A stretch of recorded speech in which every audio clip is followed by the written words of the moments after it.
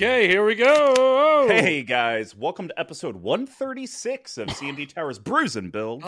I'm Mr. Commodore number 5, and my fellow host has, I am sure, at some point, gush over some aspect of the Batman, Big Tuck. Oh, that's the second after I left the theater.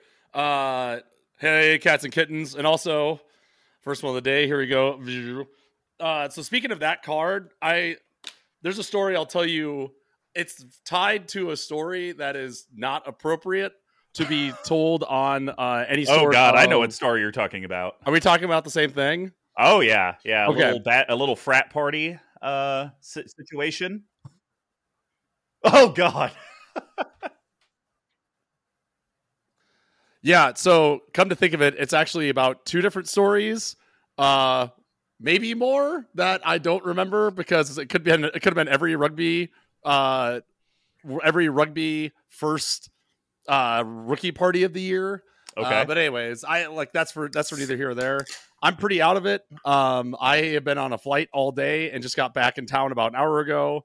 And I will say this, even with about 6 Trulies in an hour, Weezer definitely lost it. They have lost. I don't know if they ever had it. I've never seen them live, but like outside of the 4 good songs that I like, that they kind of brought the house down in. Like at one point, Rivers Cuomo literally went and laid down, like during their Africa cover. He like laid down and was like kicking one leg into the air.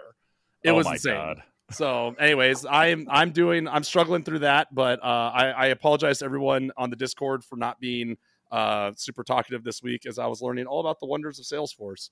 So, Mr. Combo, how are you? Oh, I'm all right. It's the last week of our fiscal quarter, so it's just insanity from a work perspective. But hey, I learned the collective doesn't give a shit about what my business world is like off the feedback from Brews and Builds, the QBR episode. So we're not going to talk about business talk today. Nice. You guys are going to get real talk with Mr. Combo. Here we are. I think we're all here for it. Yeah. So I just want to talk about how the cost of everything sucks, and I hate how expensive the world is. Yeah. It cost me $130 today to get my oil change. What? I thought you were going to say, what's it cost you to fill that beast truck up? Oh, yeah, dude. My bucks? Raptors, $140. Do you have to put premium into it? No. I mean, you can, but yeah. I think they say put premium in it when you're going to go, is it duning? Sand duning? Yeah, I think so. Oh, okay. Our guest is nodding enthusiastically because both Combo and I are not car people. But this isn't so much about me, but more. We have our very first patron on Brews and Builds. One of our original patrons for the entire channel. We have Spencer Rabbits. So Spencer, what's up, man? Rabbits! How's it going? I'm doing all right. I just got back from my nutritionist about half hour ago, and so I've been going to a nutritionist for the past since January. Gotta lose some weight. Okay. Gotta lose some weight. Yeah. Boy, you tell me that. I gotta. Me and Tuck have a wedding tux that we gotta get trimmed down for. Yeah. Hey, I'm in the same. Suck it. We're all wearing girdles. I'm in the same boat, you guys.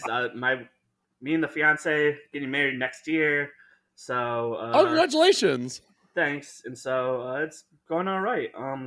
But all. Did I see now? You'd made mention about your drinking preferences on the show, and what was in your hand briefly did not look like it had a PhD.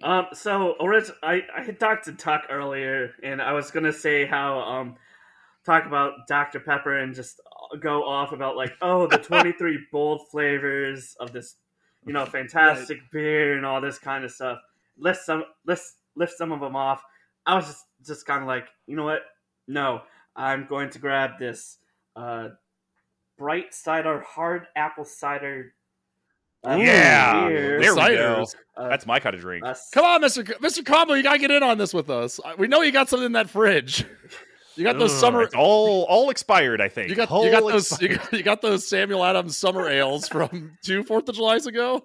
Yes, but the fun thing is actually I do have a bottle of some cool mead that I'm going to be drinking out of my horn on our Monday stream, which would have actually been earlier this week from the time you hear this. Nice.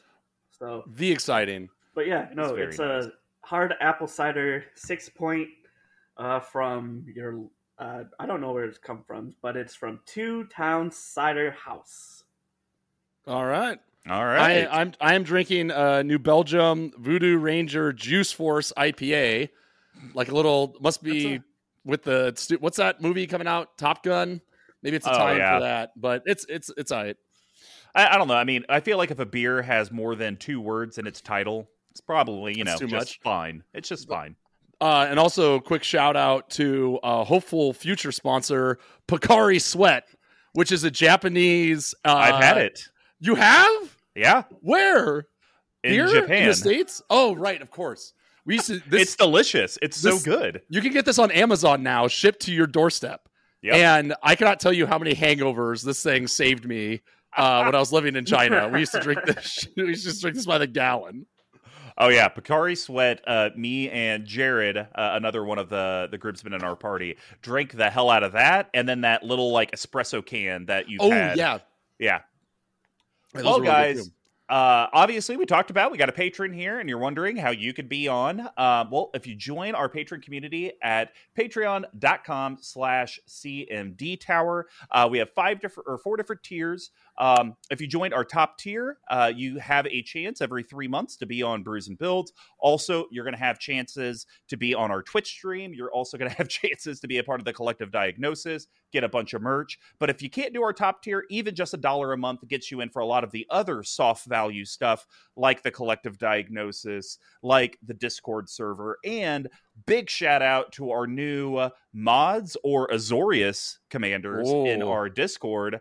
With good old SD Sharpie and Marketing Ross. Thank you guys so much. They've been putting together the Sweaty, Slimy, Greasy channel, where they actually pick a random card off of Scryfell and have the collective talk about whether it's greasy, slimy, or sweaty.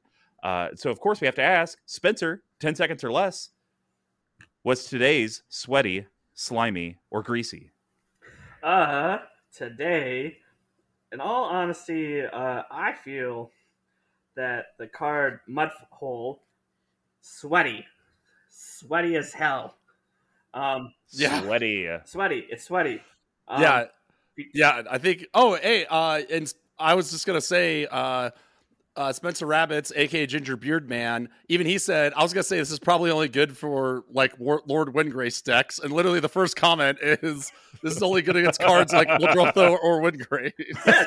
Yes. It's okay. So if anybody in the collective or anybody who's not part of the collective doesn't know, Mudhole is 2 in a red, instant.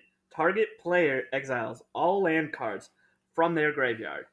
All right? Oh, that would suck. And so when what did this get printed in?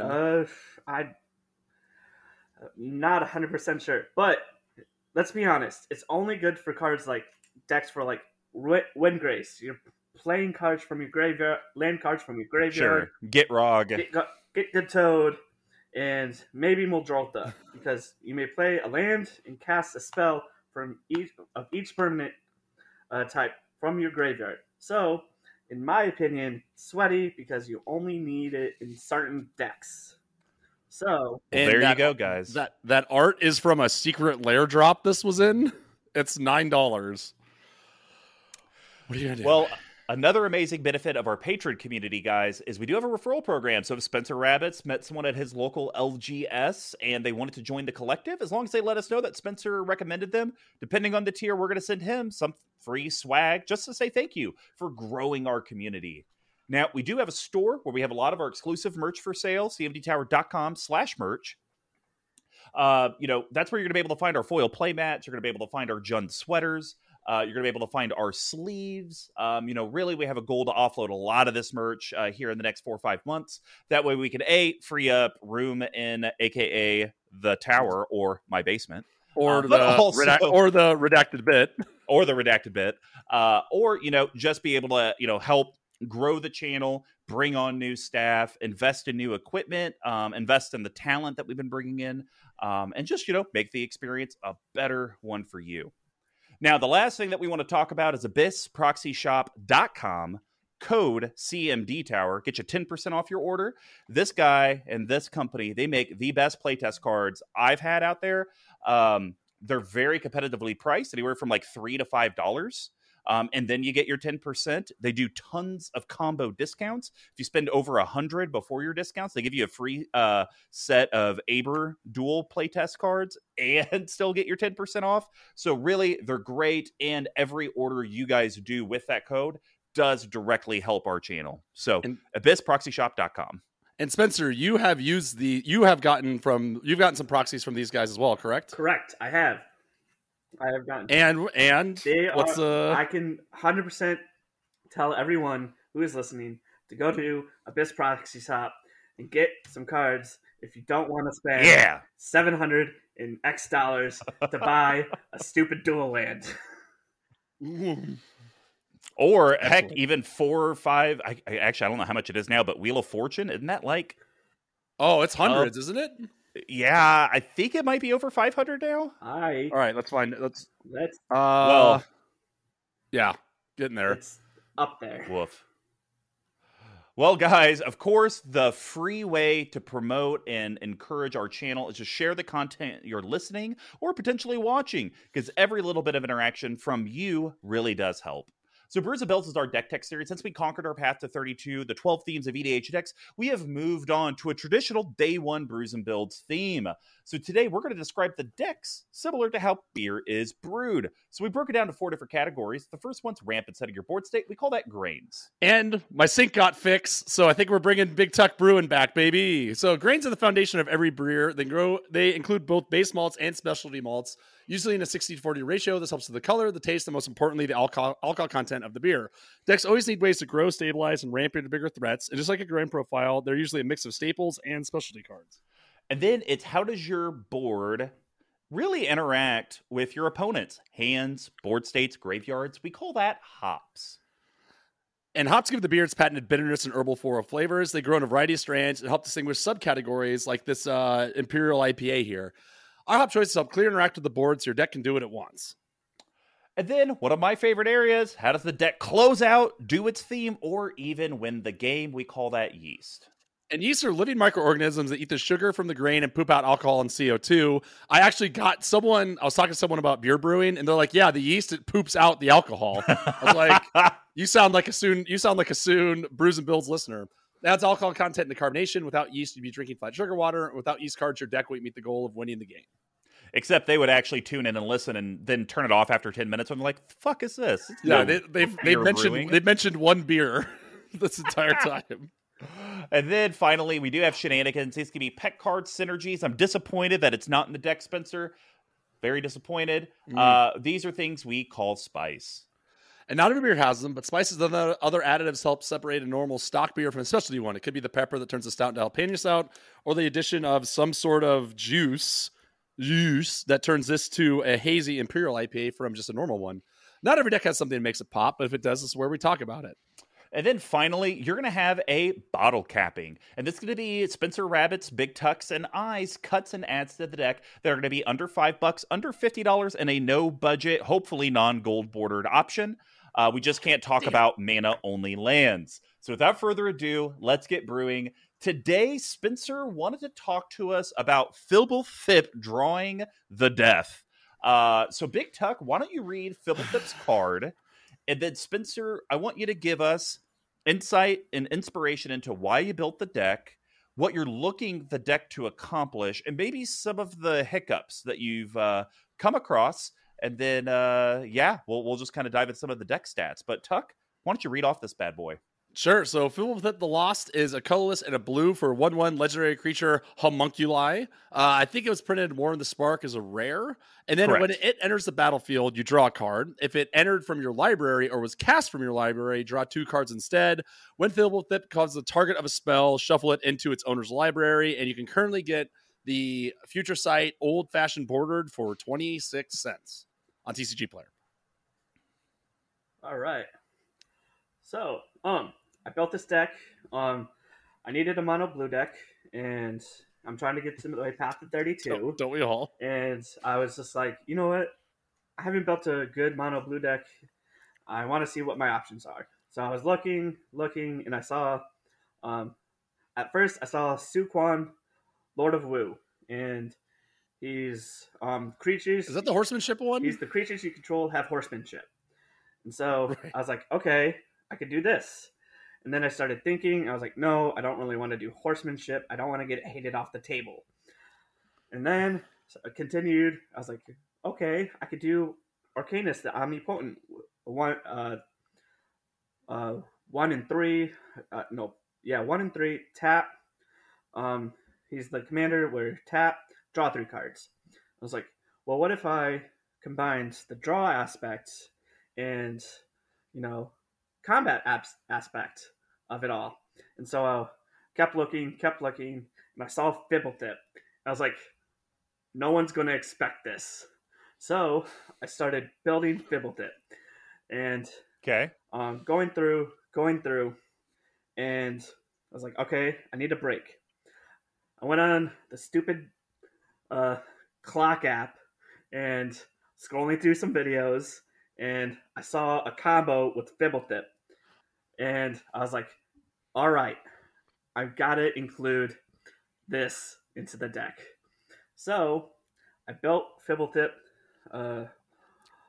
Voltron, draw, and Fibblethip plus the Flip Jace, which is where he starts out as a creature, and then if you have 6 or more cards in your graveyard, flip them into the Planeswalker version, are the only creatures in the deck.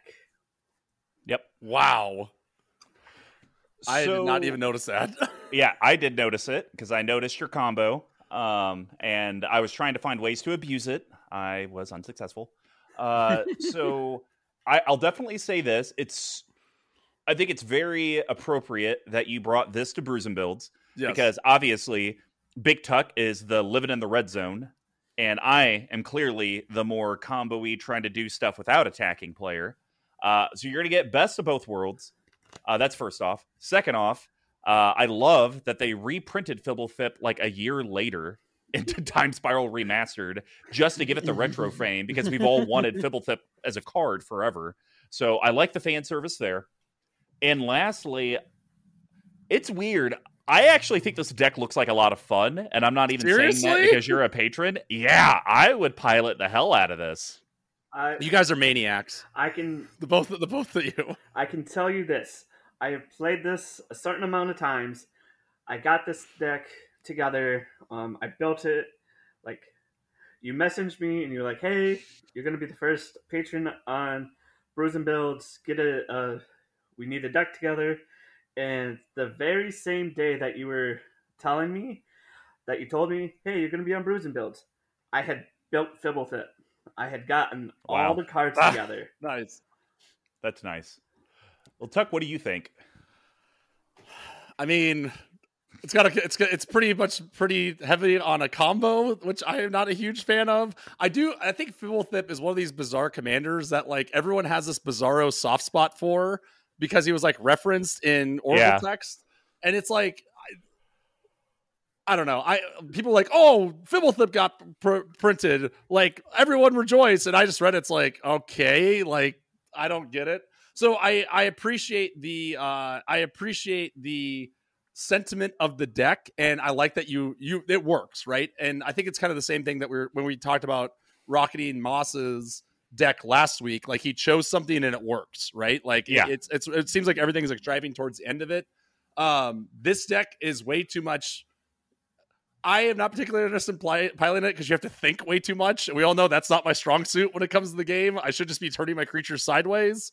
But I think it is a fun deck. I think you have some really interesting cards in here. I think that I appreciate the fact that you went in with the Voltron package that you did as well, so that you don't have to completely rely on the combo that you built in. So I think it's a very interesting, well-constructed deck. From a deck stats perspective, we got a 2/7/8 CMC. The deck, I think your mana is perfect. Yeah. I don't think we have any color distribution issues. I do have a question. I do have a question on that, though. So you have 35 islands in here, which is a lot, and I know you need your blue pips. but I feel like there's some other potential blue pip utility lands that you might have also been interested in running. Did you just not have them, or did you just want to be like, I'm just doing islands and Relic Warrior Tower, that's it? When I built the deck, I really liked the Kamigawa Neon Dynasty lands, and I was just like, I'm gonna get those. Oh, I'm gonna see how the deck runs, and then if I need to get other utility lands to help with the deck, I'll see what I need to get later after I build the deck, after I play it a few times, and see what else I need for lands. Sure. From a money perspective, the deck's actually not as expensive as I thought it would be. Right. You can get it between like $500 and $600, which, I mean, for a mono blue deck with a lot of mono blue staples and a bunch of other staple expensive cards, I was surprised that it was that low. Okay. Yeah, me too. A couple of the cards that I was like put into the deck, and we can talk about this later, did not have tapped out. Did not have the version of the card that I wanted in their database. Oh. Like one of the cards that I'll be talking about later does not have it in the have it in their system, and so interesting. So maybe Moxfield. Is Moxfield the future? Oh, shut up. Are we finally committing to this? You be quiet right now, and we're going to dive into the deck tech. Spencer, it's your deck. We want you to start. Give us your very first grain card. All right, my very first grain card. It's an enchantment that loves not being attacked. It's Propaganda. The All-Star! Yes! Propaganda. 2 in the blue. Creatures cannot attack you unless their controller pays 2 mana for each creature attacking. Do you want... we're not doing the wheel, right? There's no way. No, we are not doing the wheel. Okay. Absolutely not. I do love how it's carved in a little jail cell, though. Yeah.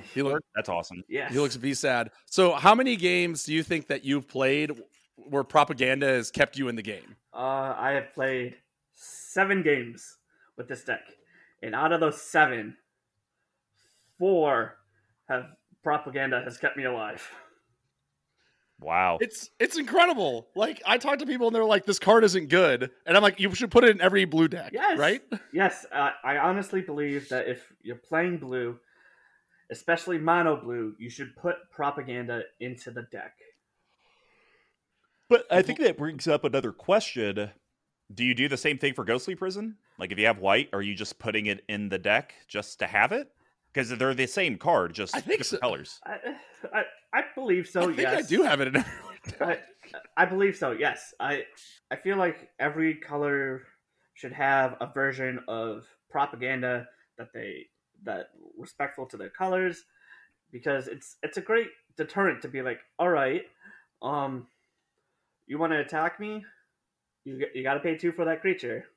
And then with multiple decks, like token decks, Voltron decks, Planeswalker decks, it really gets people thinking, okay, this person's got this board that I can swing open. This person's got this that should be taken care of. These are the cards in my hand. These are the creatures on the field. This is what should be happening, and this is how I should play it. Sure. Sure. Okay. Believe it. Well, my first one, it's a equipment that everyone forgets is legendary, but I truly believe in non-green, even multicolor decks, you should probably have this in there up until you hit probably 3 colors. 3 colors is probably where you can kind of make the choice. But Sword of the Animus, that's my second pick. Is great. Oh, hey, there we go. Hey, Matt. Wait, hit the. Do we have an explosion? No, of course not. So, Sword of the Animus, 2 colorless, legendary artifact equipment. I have no idea what you're doing. Where's the explosion? There is no explosion. You don't have the explosion queued? No. What about like the golf clap? No. I got basics. I just had to reset my computer to Windows 10. Oh yeah, fair enough. Fair point. Sword of the Animus, 2 colorless, legendary artifact equipment. It's a rare. It costs 2 to equip, and it's like almost $10. Absurd. Yeah. Equipped creature gets +1/+1, but the more important text, Spencer, why don't you read that? Because that's why I think this card's amazing for this deck. Whenever equipped creature attacks, you may search your library for a basic land card, put it onto the battlefield tapped, then shuffle your library. So it's amazing. The thing that I love this card in this deck because it's not like you're trying to do a combo deck and you just put it in for some ramp. Like you have said it, I'm a Voltron deck and also trying to do like a combo rigmarole if I can, but you're always going to be in the red zone with Fibblethip. So Sword of the Animist should be incredibly easy to get attached early game and start swinging in and start getting the islands out and onto the battlefield. I would say if you can get, do a little rampy ramp and say you're able to swing with Fibblethip equipped with Sword of the Animist on turn 2, then I don't see why you shouldn't be able to get 3-4 swings in before anyone has a chance to really block and kill him. That's exactly what I was thinking when one of the reasons why I put it in the deck. One, all right, I can attack. People will be like, oh, it's just a 2/2. And mainly for the, it's just a taste for God's sakes, right? And for the attack trigger, it's always like, oh, I'm going to attack. I'm going to go get a basic land because I attacked. And I really liked the keywording on it because it doesn't say deals combat damage. It specifically says attack.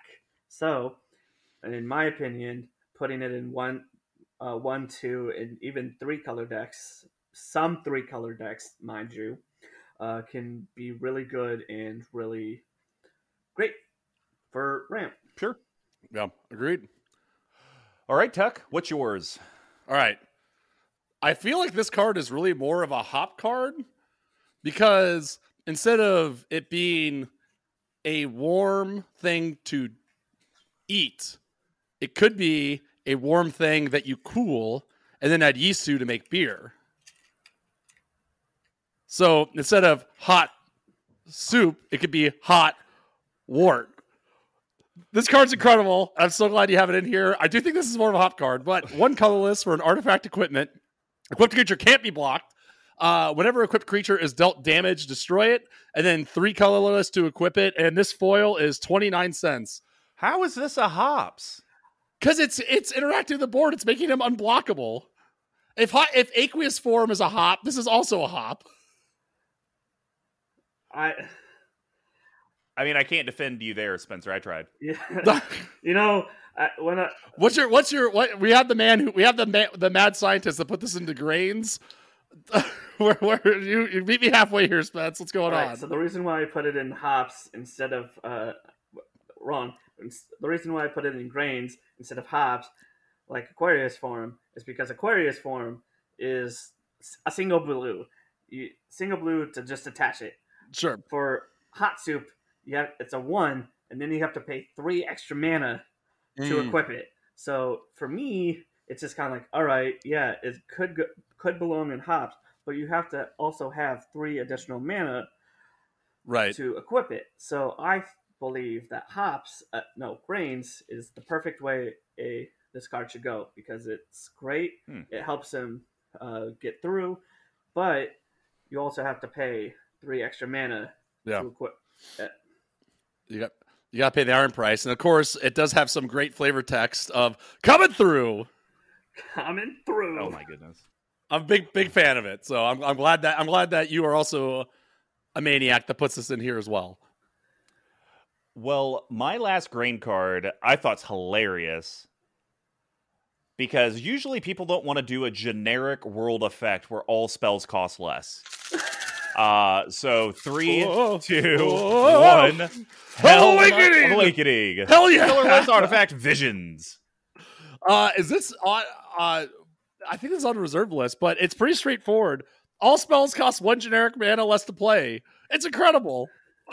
Yeah, so the reason I picked this is I figured what's more dangerous, giving 3 people with who knows what color combinations they are, their spells cost 1 less, or giving the mono blue player to have all their spells cost 1 less. I think that sounds way more powerful and worse for everyone at the table.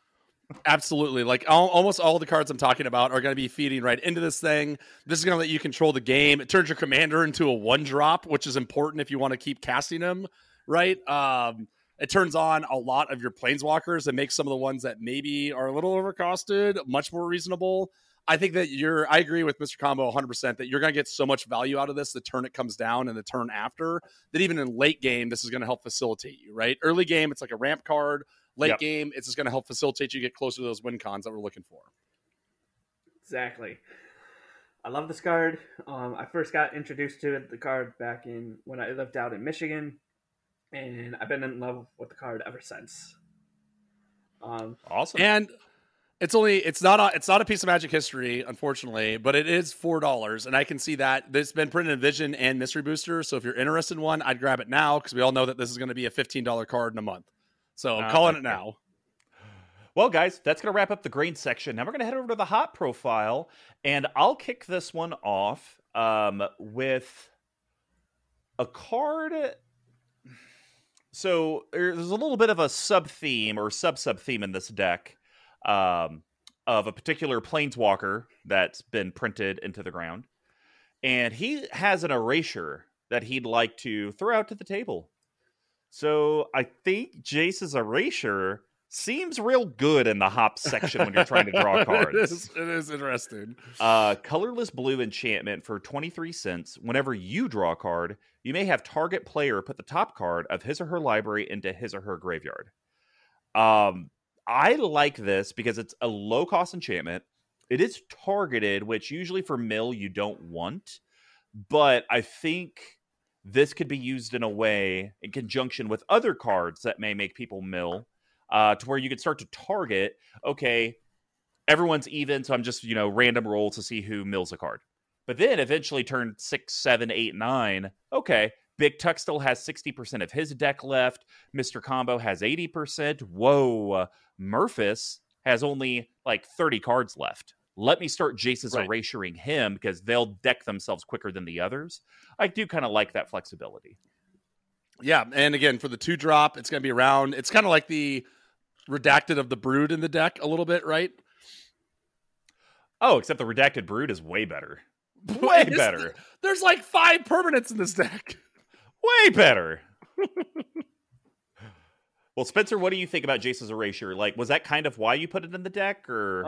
I put it in the deck because it's just kind of like we're trying to draw cards, we're trying to get stuff in, and so why not interact with my opponent's libraries by making them mill? All right, fair enough. Dig it. Well, Tuck, give us your first Hoppy card. Okay, so this is a new one that's it's fresh off of a recent-ish set, and I'm interested because you played this before. This is a board wipe that I think has a lot of potential, and I don't know if people are playing it enough. And it costs 2 colorless, 2 blue. We are talking about Consuming Tide. So 2 colorless, 2 blue for a sorcery. It's 30 cents. Each player chooses a non-land permanent they control. Return all non-land permanents not chosen this way to their owner hands. Then you may draw a card for each opponent who has more cards in their hand than you. So I like this as like a very low to the ground way to stop like token decks. The only downside is you are playing a surprisingly amount of permanents that aren't creatures. So I think that this is a card that in this deck, the way I look at it is this is like a save the game, right? You get to your turn, your opponents have piles of creatures. It's much easier for you to rebuild and keep your strategy going than them trying to rebuild and get back into the red zone.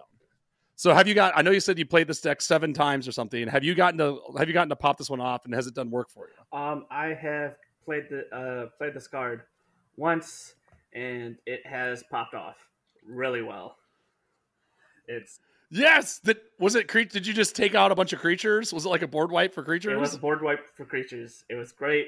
Opponent was playing Shrines, and he had like... Oh, yuck. He had like 30 or 40 shrines out, and I was just like, all right, listen, I'm going to Consuming Tide, and I'm going to draw some cards. Love it. Nice. Love to see it.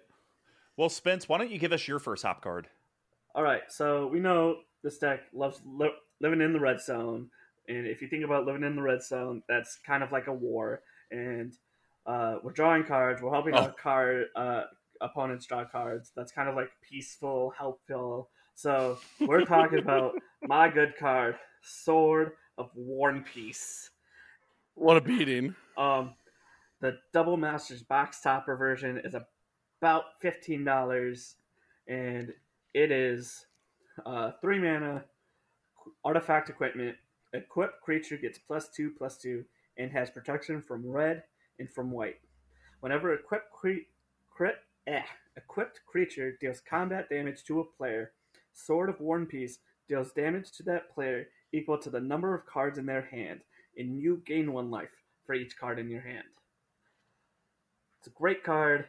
You're dealing damage to your opponent if it goes through, and then dealing X damage to them again for each card in their hand, which is exactly what we want to do.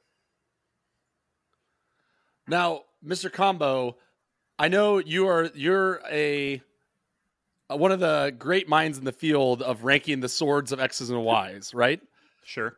I think you like them quite a bit. How does this rank in comparison for you, just in general versus like specific decks? So generic, it's not very good. It's at the bottom of the list for me.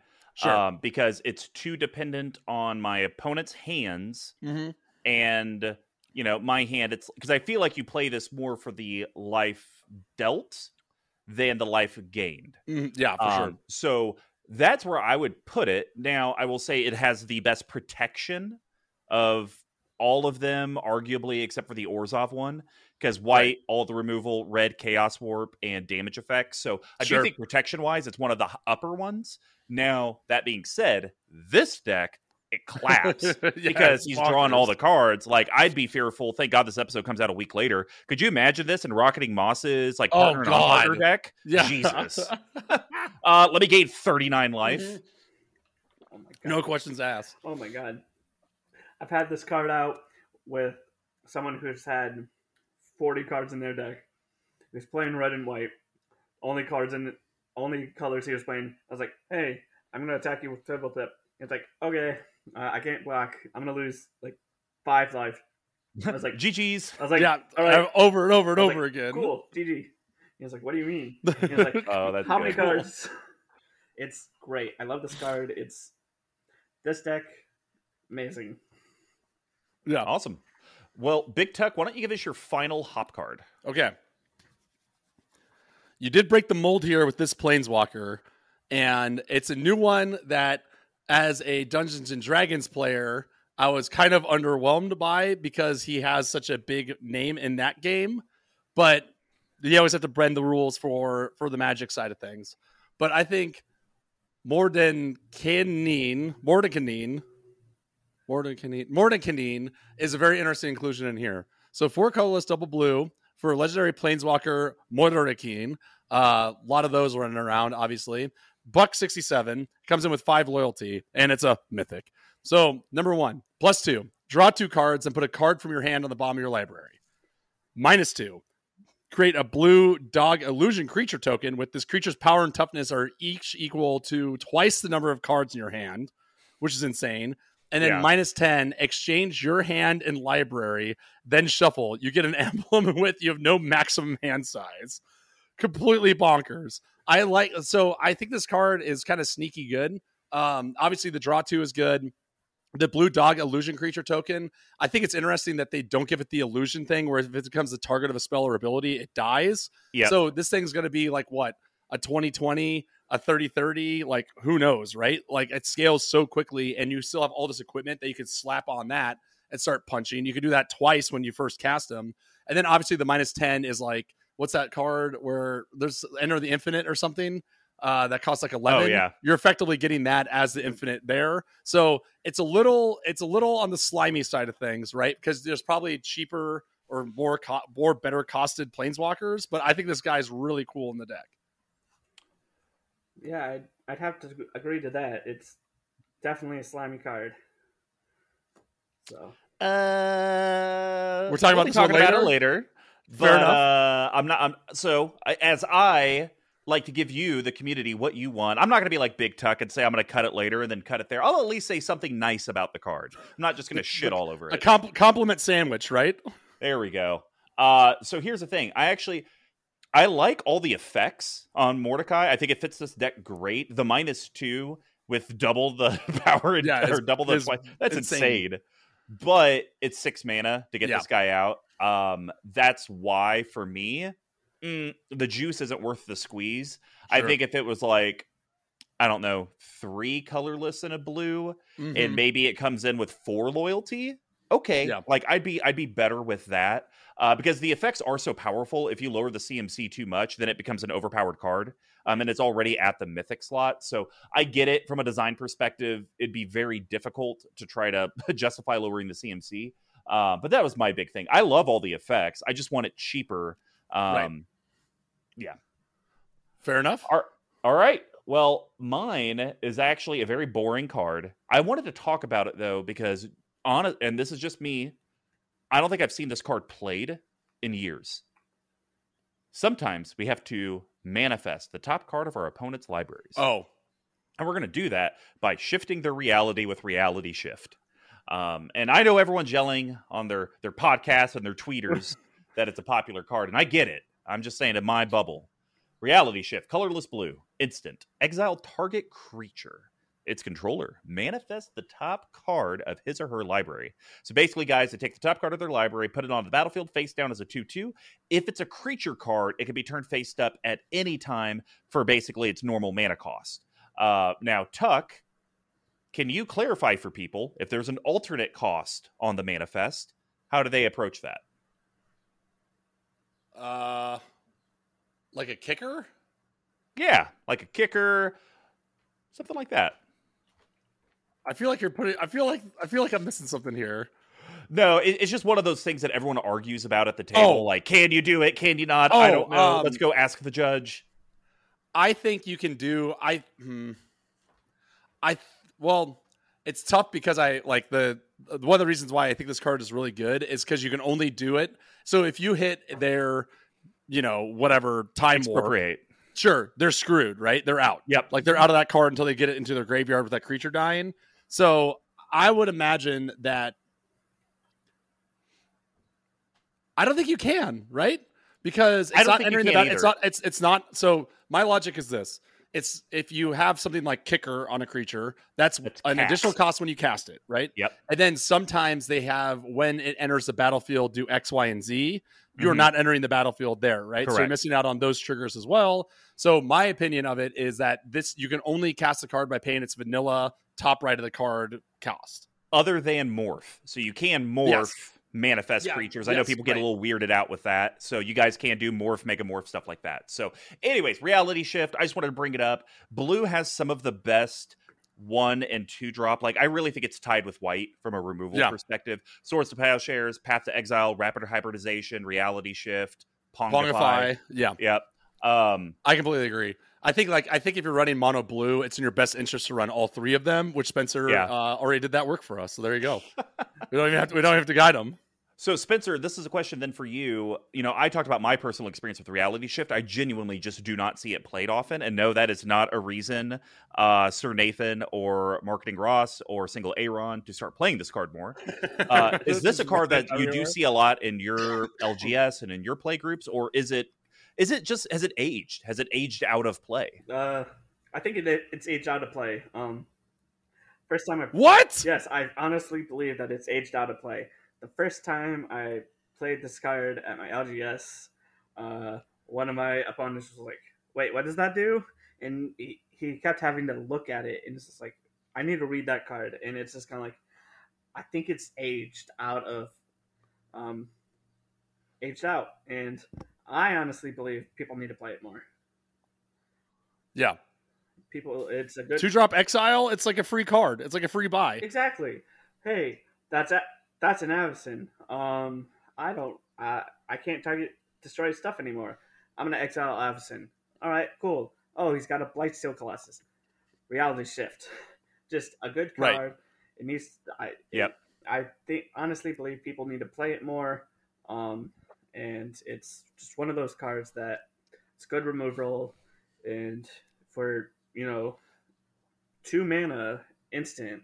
All right, well, and someone could be like, all right, I can't attack.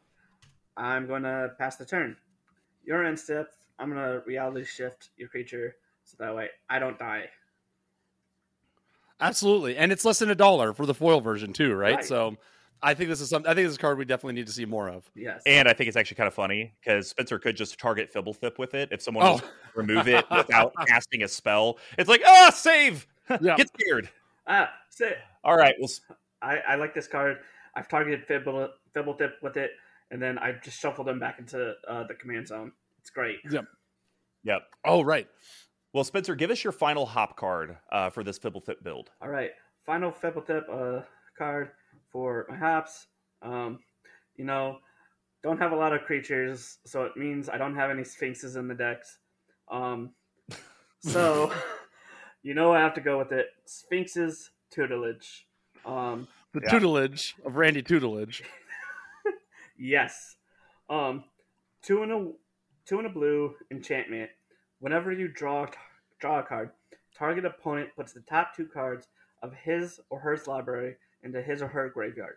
If both non-land cards that share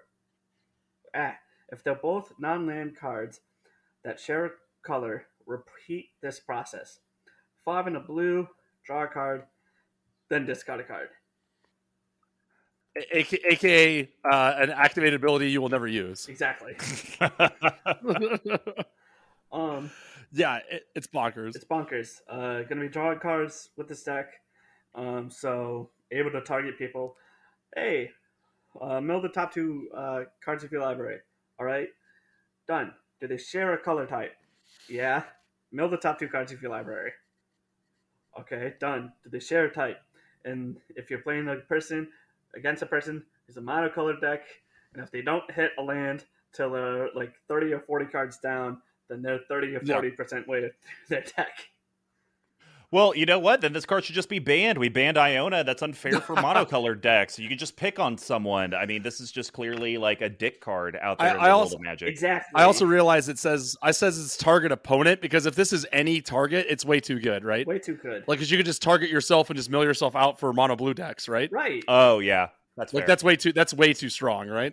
Mm-hmm. Way too strong. Okay. And it's I'm glad it says target opponent and not each opponent, because if it's each opponent, then I feel like instead of it being an uncommon, it might be a rare. So sure. Yeah. Yep, that makes sense. All right, guys. Well, that's going to wrap up the hop section. Now we're going to head over to the Yeasty Boys. And Big Tuck, what Yeasty Boy do you want to talk about? Okay. I feel that there's a card in the Yeast which is a better potential. I think it's a really interesting card, and I'm interested to hear how it goes, because it's very specific to the color that you're playing, right? So some people would say this is a limited card, but I looked it up, and so much of your deck fits this category that you're going to be able to get casting. I think this one's going to do a lot of work. So Drowned Secrets is another kind of Jace's Erasure thing that I think is really strong. So colorless and a blue is an enchantment. Whenever you cast a blue spell, target player puts the top 2 cards of their library into the graveyard. They mill 2. And then I was looking, and the color, I got refresh tapped out, the color space here, because you run a lot of artifacts, right, which you have to for your equipment. There is 44 blue cards compared to 55 colorless cards, 36 of which are lands, which wouldn't count anyways. So for me, I think this is another one, like, I like these incidental mill cards that you have in here. Like, you're not going all the way in on mill because you don't have like Bruvac or any of these other cards, kind of like the staple blue mill cards that are in here. So I like that you have these ones where there's, even if they get removed, you have ones that can follow them that can kind of do the same thing, maybe a little better, maybe a little worse. But this one for me is very interesting in this sort of spell slinger / blue good stuff sort of stuff you got going on here. Yeah, and I've seen throughout games that I played, and just playing against this card, it does real good work when nice when played blue spells. It's just, I believe if you're playing mono blue deck, like, I'm just personal opinion, if you're playing a mono blue deck and you don't have Drawn Secrets in the deck, you're doing something wrong. This card is a good card. Wow. That's a strong statement. Shots fired. Drawn Secrets is a great card for mono blue decks. It's especially if you're doing a lot of instants and stuff. It's I'm gonna play this instant. Drawn Secrets is gonna activate because I cast a blue spell. You're gonna mill 2 cards. And so I feel like Drawn Secrets, great card, and so everyone should. Hell yeah! Awesome. I don't get to even playing that often, so it's just kind of like, why not? Well, that's for sure. You definitely don't see it played often. Well, Spencer, why don't you give us your first Yeast card? Now, I do want to point out for the collective, there's only 6 in the deck. So Spencer's either a psychopath and believes Sword ofs are friendly tickle me cards, or this deck is just pure gas in the Yeast section. So Spencer, what is your other Yeast card? So my first Yeast card is overplayed, in my opinion, Planeswalker. That is just, you know what? Get rid of it. But it's good in the deck. He's got for some reason he's a mysterious guy. We're talking Jace, Wielder of Mysteries. Boo. one triple blue, legendary Planeswalker Jace. He's a rare. If you would draw a card while your library has no cards in it, you win the game instead. +1, target player puts the top 2 cards of their library into their graveyard, draw a card. -8, draw 7 cards. Then, if your library has no cards in it, you win the game. I hate this card. I know I run it in my deck. I am a baby. Well, I'm a baby. Well, there you go. So, Spencer, we get like the generic of why Jace. Just, it's kind of a lab man backup. I guess my question for you, though, is typically in true lab man decks, they're targeting themselves for the +1. Yes. My question to you, though, I don't think you would do that, right? No. Because if you accidentally milled Fibblethip, you'd be screwed. Yes. So, don't want to mill Fibblethip. For me, this is kind of like a late game card. This is alright. Who's kind of like the threat at the table? Who's like doing the bad stuff? Who do I need to like take out? And a lot of people could be like, a lot of players could be like, all right, I have to show the top card of my library because of this card. I have to put this card on the top of my library because of this card. And so you can be like, oh, I know he has X card on top of his library. I'm going to play this card, and I'm going to make him mill that card because I know that if he gets that into hand and he gets that onto the field, we have a 1-turn rotation clock to get rid of it or get rid of said player. So, this card to me is a late game card in this deck specifically. Makes sense. And I do like the fact that it does say it's target player, but you are always the person who draws a card, right? Which I think is pretty, very cute, Wizards. Very, very cute, you SOBs. Well, the first Yeast card I wanted to talk about, I feel like Tuck has it on his list. It's an equipment. Yes? No. Wow. I think we're going to so I was thinking about this. I think we're going to organically potentially do all 6 of these. Wow. Well, I'm talking about Batterskull. Thought that was kind of interesting in here. So it's a 5-drop artifact equipment for about $8. It's a living weapon. So when the equipment ETBs, guys, you actually make a 0/0 black germ creature token, and then they automatically attach to it so it doesn't die. Equipped creature gets +4/+4 and has vigilance and lifelink. You pay 3 colorless. You return Batterskull to its owner's hands, and it costs 5 to equip it. So the reason I like this card in the Yeast is just that +4/+4 vigilance and lifelink. And we've talked about ways to make it unblockable with Aqueous and different things like that. So the equip cost is a lot. I'll admit that. But I think once you get it onto your Fibblethip or potentially your Illusion Dog, people are going to have to block, because adding an additional 4 power is quite a bit. But then if you got it on a Sword of Fire and Ice, well, now I got protection from blue and red, and you can't block, so I just gain a crap ton of life. Because that's the big issue I could see with this deck, is you don't have a lot of blockers, you're on the defense, you have this very linear way to win. You probably want to get some life gain at some point to dig you out of the red zone. Exactly. And it's just kind of like, reason why I put Batterskull into the deck is people aren't stupid, I'll be honest, but they're going to start realizing, oh, this is what his deck wants to do. We have to start attacking him, and they're going to start attacking me. I need a way to be able to gain life back. I'm going to need to be able to, hold up something so that way I can be like, oh, this is the same power and toughness as my Fibblethip. And if I have, sort of Feast and Famine onto my creature, and he's got a green creature that's tougher than Fibblethip, I can be like, oh, I'm going to throw Fibblethip in front of your commander. I don't lose any life. Fibblethip, and I was like, Fibblethip doesn't lose anything. He's pro-green. I'm going to gain life, too. Yeah. Yeah. And I like that it gets around the limited creatures in the deck build, right? Yep. So I think Batterskull is good enough on its own with the 4/4 and Vigilance Lifelink. If your Fibblethip is out of the door, right, you can't get to it for whatever reason, then you can start suiting this thing up with your swords of X and Y and start punching in with it as well and getting that life back where you're kind of rebuilding. Exactly. So. Yeah, very cool. And I just thought, I don't know if this is possible, but if there was a way to blink Batterskull specifically a bunch of times, that would be kind of stupid for any living weapon to be in a Aristocrats deck, because that germ just keeps dying and it just keeps automatically making it. That'd be kind of cool. That is very cool. Figure out that. Exactly.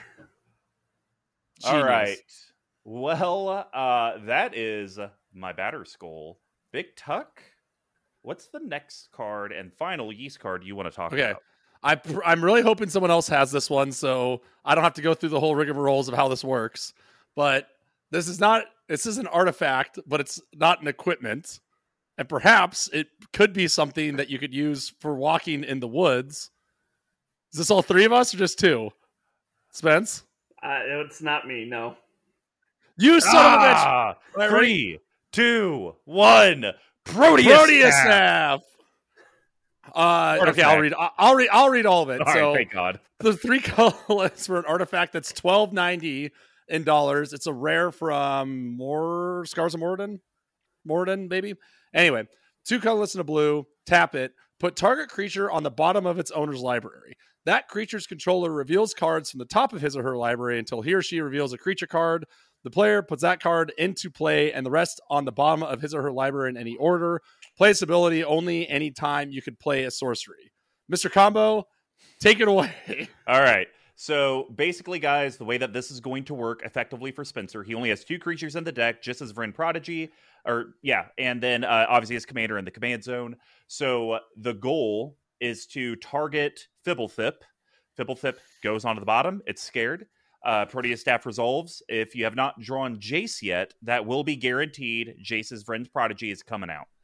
The goal, though, is that once Jace is out of your deck, you would activate Proteus Staff, targeting Fibblethip, and Fibblethip always comes out and always gives you 2 cards. Every single time. And then Spencer can literally stack his deck exactly how he wants, effectively tutoring a card to the top. Spencer, did I miss anything? You did not miss anything. And if you would like, I can tell you exactly the order of cards that I want to put in order, so that way you can win every time you activate Proteus Staff. Okay, let's hear it. All right, so you have 9 blue mana open, you have Soul Ring out, and you have Arcane Signet, right? You tap Arcane Signet and Soul Ring, activating Proteus Staff, targeting Fibblethip. Put Fibblethip on the bottom, you reveal to get Fibblethip. You want to put onto the top of the library exactly in this order: Future Sight, High Tide, Helm of the Host, and Sensei's Divining Top. No, Helm of Awakening. Fibletip will come back on the battlefield. You will draw. Oh, I see. You will draw your Future Sight and your High Tide. You'll pay the one to play High Tide. You tap to play Future Sight. Revealing top to get the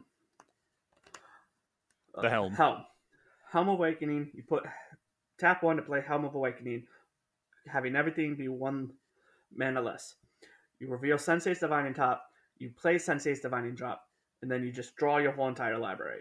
Yeah, you can draw the whole library, right? Yes. Yeah. Yep. And then what you want to do is play Jace Wielder of Mysteries, +1. You draw a card. You don't have any cards left in your library. You win the game. Disgusting. It's like, what is that, a 9-card combo or something like that? I mean, it's Proteus Staff, Soul Ring, Arcane Signet, Fibblethip, High Tide, Future Sight, Helm of Awakening, Sensei's Divining Top, Jason Wielder Mystery. There you go, 9. 9. Have you been able to pull this off? Yes. Oh my god. If people can't see this coming a mile away, right? Proteus Staff is on the stack. I don't know how to help you. Exactly. Well, and I was going to say, with my smooth brain thinking, like, you could also use it, if you don't use it to win the game, you can also tuck something monster, like your Avacyn's, or some sort of, like, Corvold sort of horrible commander, some big creature, and then you're just gambling that they're just going to get a mana dork or, like, a goblin or something, right? Right. That's what I was going to say, without this whole 9-step program rigmarole. When you do that, do you get a token? Like, this is like, okay, this is your first, it's like your first time going to an AA meeting. Like, this is your first token. Like, just getting here is important. That's the first step. Exactly. So the one thing that I was trying to do is I was trying to find ways of creature ETB, untap your artifacts, and then you just infinitely Proteus Staff. Yeah. Because for me, you don't need the 9 mana then to, like, well, technically it's 9 plus your Soul Ring and your Arcane Signet. So it's like, It's just, you know, if I could just figure this out for 3 mana available, and then I could win the game effectively. I thought that would be a cute way, but I couldn't find any creatures that ETB untap. Like, I couldn't find an enchantment or an artifact or something that said, hey, when a creature enters the battlefield, untap artifacts you control, like an Unwinding Clock effect. Right. And since it says sorcery speed, Unwinding Clock doesn't even work because you can't do it on everyone's turn. Yeah. So if anyone out there could find a really cute way to go infinite Proteus Staff at sorcery speed, we want to hear it. We want to hear it, Collective. Come out, right. Collective. Well, we got one left, and that is good old Spencer. What do you got for us? All right. So let's say I'm going to go talk about this card with the Proteus Staff. Let's say for some reason you have you do your Proteus Staff rigmarole, and somebody counters your spell. You can be like, crap, I don't have any way to win. I'd have to reattach all my equipment to Fibletip. What you could do is potentially play a Fate of cards. Boo! Nexus of Fate. Woo! Boo! The cowards! This is the cowards' way out. You have this great build around, and then you slap this one in here. Hey, listen to me, okay? It's a good card, all right? Yes, listen, senpai. Linda, listen. Listen, Linda, listen. All right. If you don't know, or if you've been living under a rock for the past, like, X years, Nexus of Fate. 5 blue, instant, mythic rare from M19. Take an extra turn after this one. If Nexus of Fate would be put into the graveyard from anywhere, reveal Nexus of Fate and shuffle it into its owner's library instead. From anywhere. That's the stupid part. From anywhere. I hate it. I love it. It's just stupid. I think this is up there with, like, the what is it? Dockside Extortionist and et al. Of, like, this is just a design mistake. It's like, hey, it's hard. Fine. It's hard pressed. It's like, if you're running a blue deck, you should just have this in there, right? This is a good card. Kind of. This is a good card. Just accept it. Never. Yeah, it's just a good card. There's nothing wrong with cards being good. Yeah. Well, guys, that's going to wrap up the yeast section. Now we're going to head over to Spice, which surprisingly, actually, no, if you know Spencer Rabbits at all from our Discord or playing with him, of course he would have more spice than yeast. Yeah, makes sense. Spencer, why don't you kick this off? What's the first Spice card you want to talk about? All right, so I have 4 degenerate planeswalkers in this Spice package, and I'm going to be talking about one of these degenerate planeswalkers. The Mr. Combo numbers 5 likeness. This is what he looks like IRL.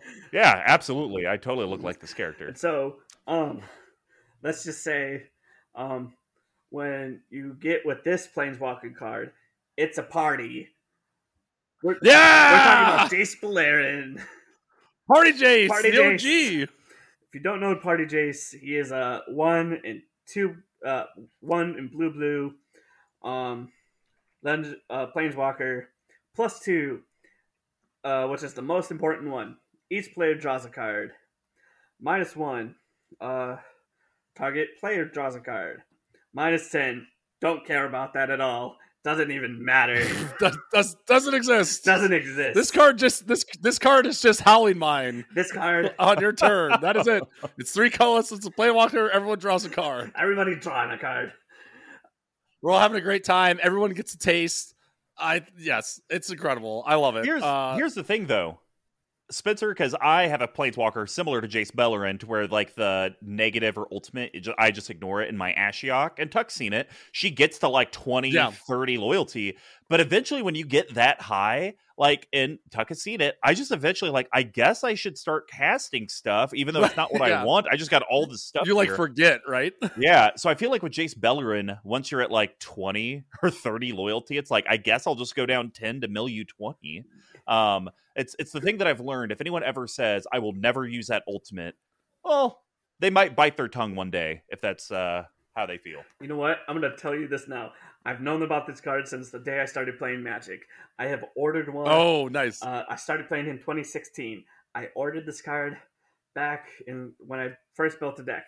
I have been playing since 2016 with this card. You want to know how many times I have -10 this ability? Never. I know you're going to say 0. 0 times. 0. Wow. But have you ever had like 30 loyalty on there? Yes. Or like 31 loyalty? I mean, yes, I have. You're a psycho. You're a psycho. Wow, that is a maniac. I also love, so we've talked about this. This is one of the all-timers on, we just should start, okay, for year 4, Mr. Combo, we should start doing like all-timers clubs, right? Because this is on there. Ashiok is on there for sure. Oko is on there. Like, a lot of planeswalkers, right? But I think if you look at the price, the thing I do like about this is it's very efficiently like costed, both in casting cost and in like it costs, you get it for $2, right? Mm-hmm. But the interesting part is it scales so crazily because it's like the normal one is just like $2, right? The normal foil is $2. The dual deck Japanese one is $17, and then if you want to get the miscellaneous book promo, it's $45. So, oh, really? What person in their right mind would spend $45 on this? I have multiple of those. Of the book ones? The alternate art ones? Well, I think that's what came in the Jace's spellbook, right? No. That one, that's the cheaper foil. That's the $2 one. There's one that came in some book that's got the pen logo, like the original Mana Vault. That's the $45 one. Huh. Interesting. Yeah, I've never heard of a miscellaneous book promo. There's like a couple ones from Dak Faden, I think. Not very much though. Oh, you know what? That's probably kind of like I remember back in the day with PlayStation Magazine, they'd give you the demo disc. Yes, exactly. I bet you that was a way to get people to buy the Magic books. It's like, oh, if you buy this, you get this like throwaway foil. Exactly. Which is the original way that Mana Crypt was printed. No way. It was originally shipped with a book. That's why the old Mana Crypt, the set symbol is that little pen. Wow. On the old ones. Yeah. Oh, wild, right? It's a media promo one. And right. It costs market price for it $45.49. Yep. Bonkers. All right. Well, my Spice, it's actually a combo card.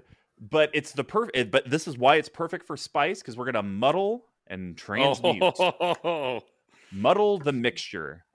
Blue instant. counter target instant or sorcery spell, so immediately worse than counterspell. Yep. But this is why I think the card's good for the deck and why it's actually the perfect blend of spice. Transmute. Colorless blue, discard this card, tutor your library for a card with the same CMC as this card, so it'd be 2 mana. So you're paying 3 to tutor a 2-drop, and then you put it into hand, then shuffle your library, play only as a sorcery. So it's really here, and the thing I like about it, Spice, it's not a dead card. It's just not a very flexible card. And so you can have it here like a negate, which is in the deck, and use it as so if you absolutely need to. But most likely, I would assume you're just holding out till you have some of your other combo pieces and like, okay, I just need the one High Tide. Let's go grab it. Mm-hmm. Yes. Oh wait, you can't get High Tide with it though, because it has to be the same converted mana cost, not same or less. Isn't High Tide 1 in the blue? It's 1. No, High Tide is exactly 1 mana.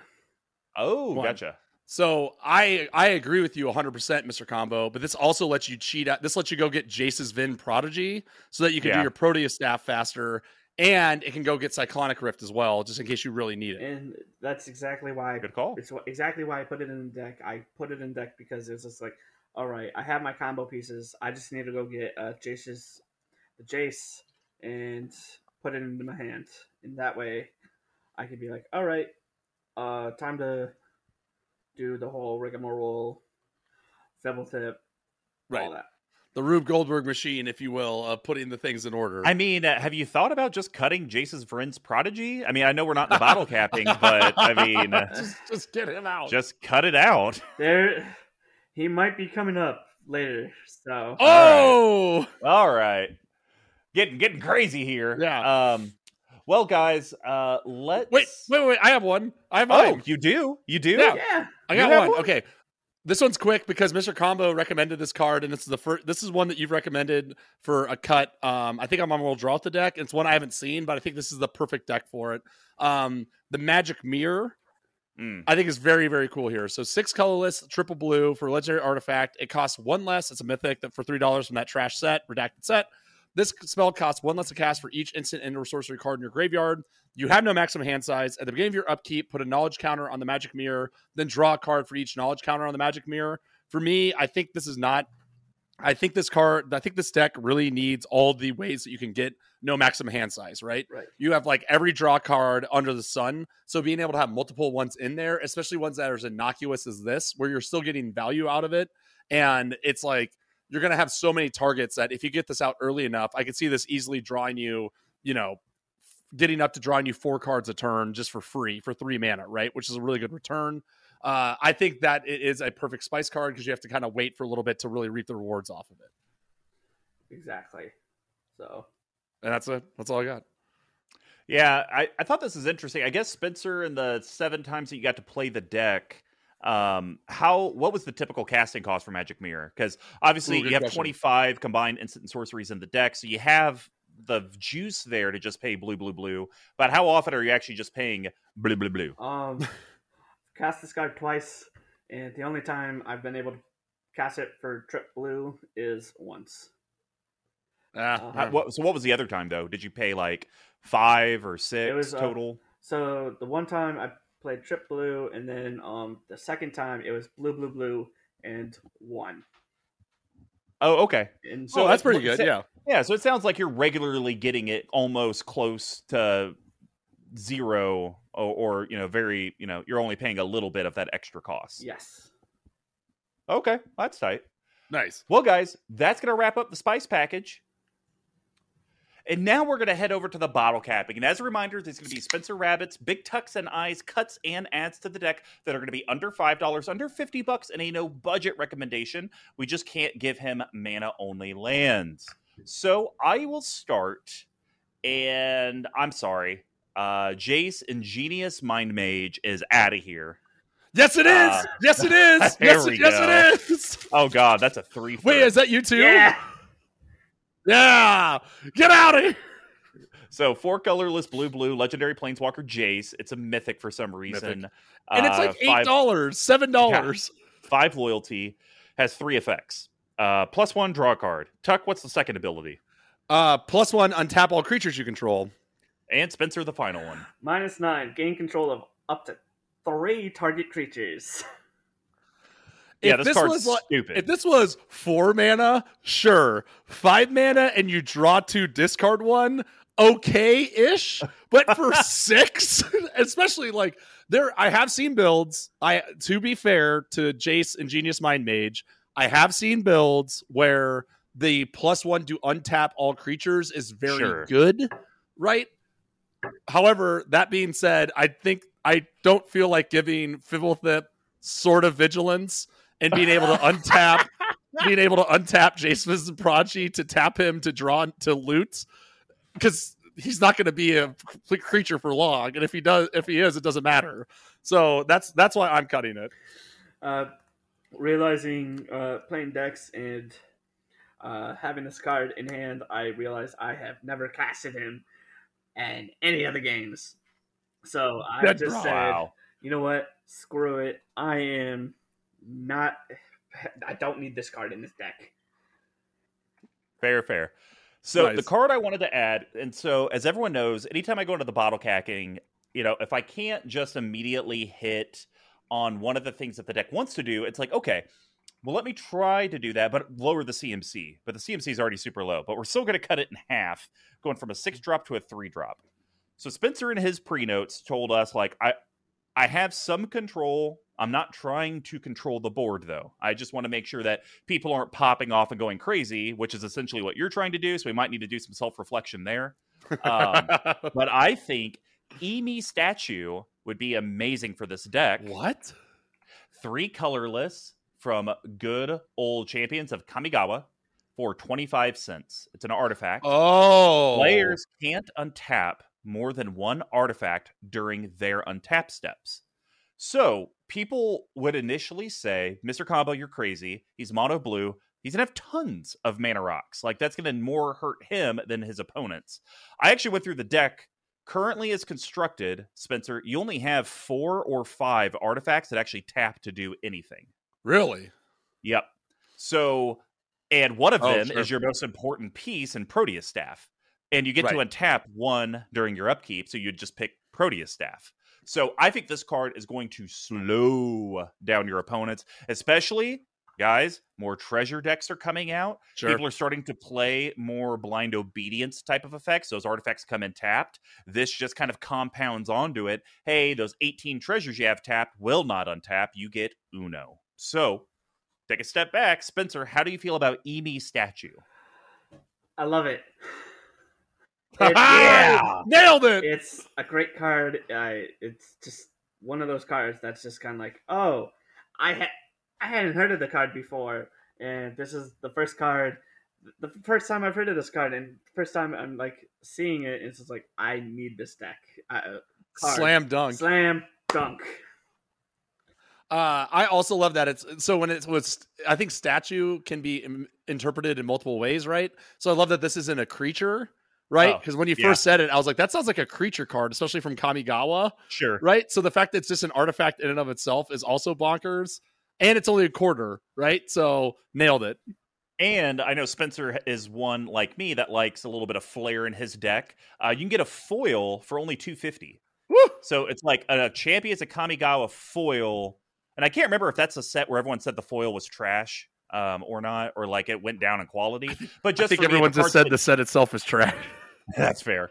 But for me, if it's a card that's only been printed once in a set 20 years ago almost, it's a rare, and you can get a foil for $250. If it can work in your deck, just get the foil, because who knows? This card could be a $100 card one day just because of the rareness of it. Agreed. Big Tuck, what is your add since you had the same cut? So I'm trying to put more Jaces in here. So you cut one? I cut one for a better one. I'm also cutting it in half. But since we're going into the red zone, okay, so we're going to the red zone anyways, right? So we might be able to draw cards off of that with Fibblethip to begin with. But eventually, if the Proteus Staff rigmarole doesn't work out, and we're just doing that BS Nexus of Fate rigmarole, this also can, over time, generate you an army that cannot be beat. So we are pulling Hot Jace, a.k.a. Jace Cunning Castaway, into the deck.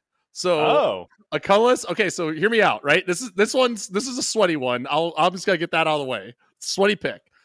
Colorless double blue for a $1.44 mythic rare from Ixalan. Legendary Planeswalker Jace with 3 loyalty. +1. Whenever one or more creatures you control deal combat damage to a player this turn, draw a card, then discard a card.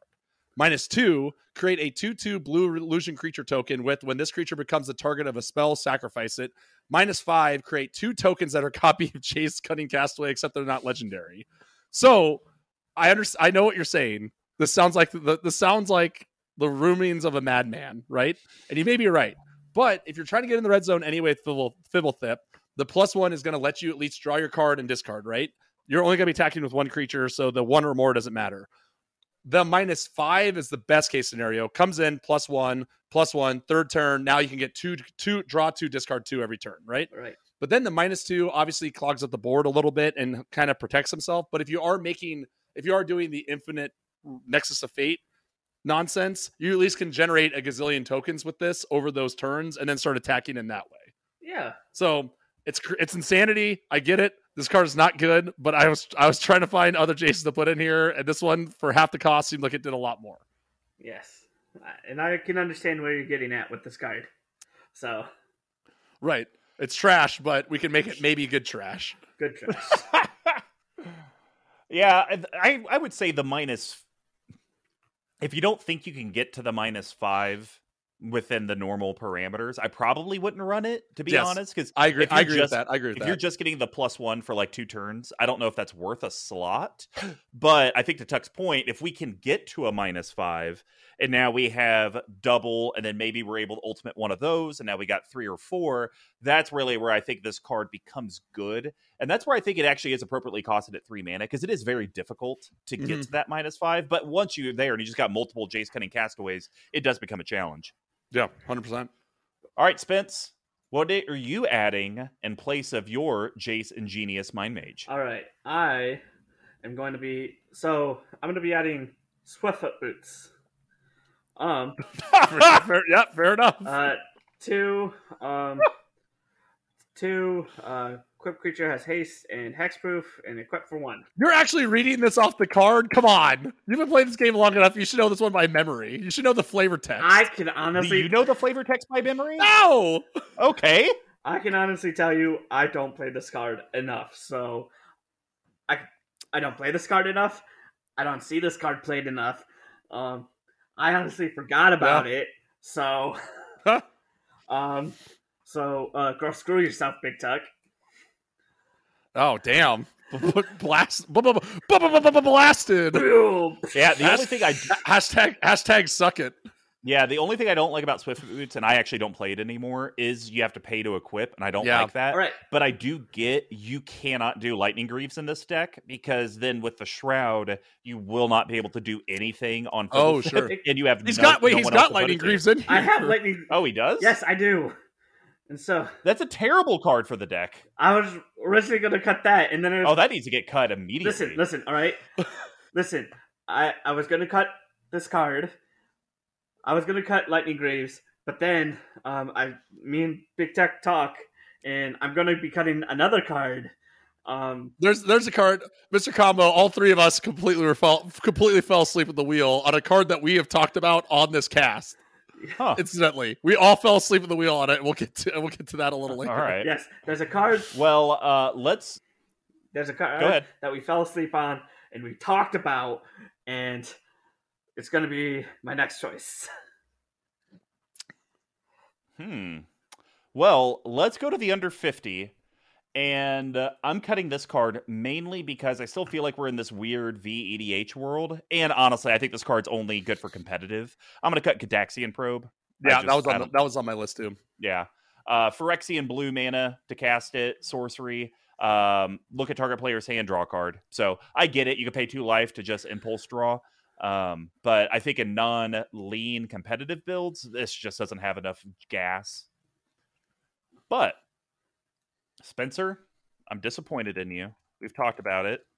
Tuck was trying to allude, because there's like hardly any creatures in here. It wouldn't be good in the deck. Why the hell is it Altar of the Brood in here? The fuck? Colorless, artifact, whatever. Another permanent enters the battlefield under your control. Each opponent puts the top card of their library into their graveyard. Because here's the thing. Do you know the flavor? Now, okay, now do you know the flavor text on this one? That's your next. Of course that's got to be your goal. That's got to be your goal. It's only It's two sentences. No, if I ever have that, then I have to remove Altar of the Brood from every deck I have and burn them all. It means I play the card way too much. I see. So here's the thing. Your Proteus Staff combo always has a permanent enter the battlefield. And that's where I was talking about. If you could figure out a way to get Fibblethip to constantly come through the Proteus Staff, even if some of your other combo pieces are gone, his ETB, everyone is milling. Everyone is milling. Everyone is milling. If you look at your actual permanent count, you have 75 permanents in the deck. You only have 25 non-permanents. Wow, that is a lot. Okay, fair. So that is a lot. I'm just saying. And for me, we're replacing a 1-drop with a 1-drop. Yep.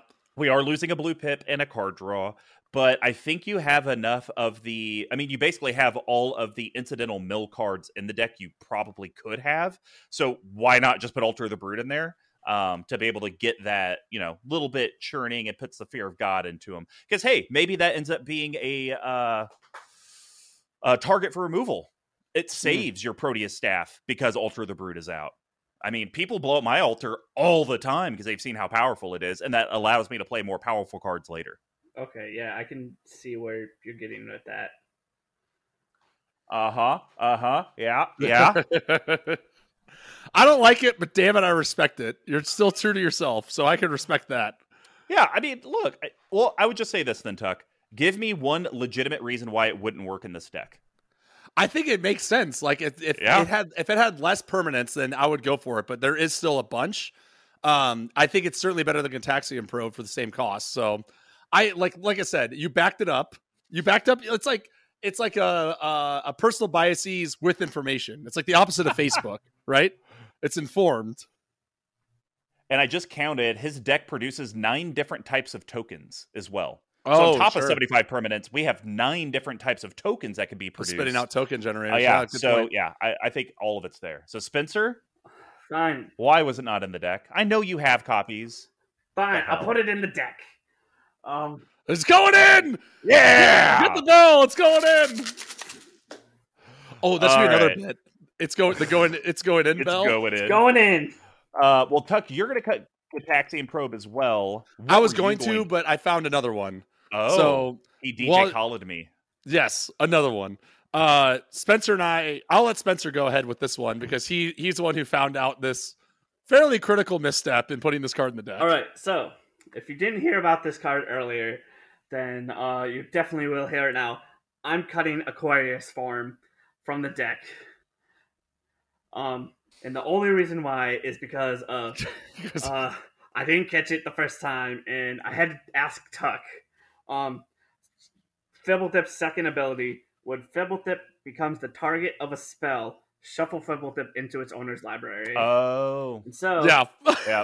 we all three of us, 1, 2, 3, all 3 of us completely fell asleep on the wheel. We were talking about hot soup.